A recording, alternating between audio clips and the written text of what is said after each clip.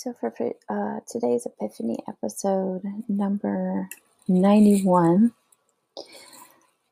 our connection with others is one of the best ways that we can find our true spiritual connection and our true selves.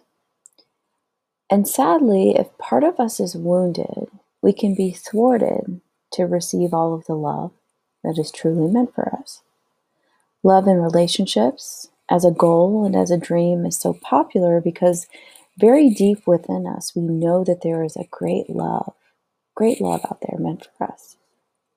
And having that deep connection romantically, with friends, and with ourselves is an undeniable feeling, almost as if it is our destiny. It becomes confusing and frustrating, though, when we try different strategies, try to talk other people into loving us, or drift farther and farther away from ourselves to try to get that love. And many times these things are misaligned with us and the purity of that deeper destiny that we're feeling.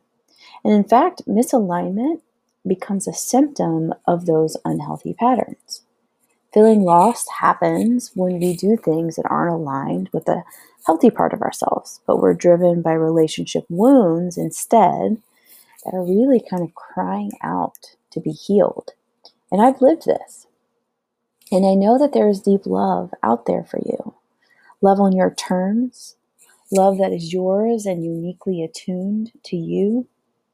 And the manifestation of this is grounding, powerful, serene, and secure. It's dope. It's so dope.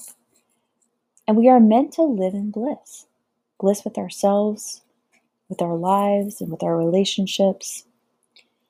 And healed emotional wounds looks like being able to give yourself uniquely what you need. Healed emotional wounds looks like being able to receive love as much as you give love.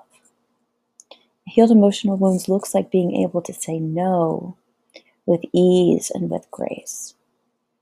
God, the universe, creator, higher power, Buddha, wants this bliss for you. Your soul is ready, but are you? And if your answer to that is hell yes, I announced last night in my masterclass that I have one more space available to support a brave woman or man in healing and helping heal this pattern of finding it hard, for example, to set boundaries and speak your truth. And this is the last spot for February. I'm grateful to have filled all the other spots. But if you are open to chatting more, you can access my calendar and schedule a free call at meetwithlily.com, and I'll link that up in the show notes. In big love for you today.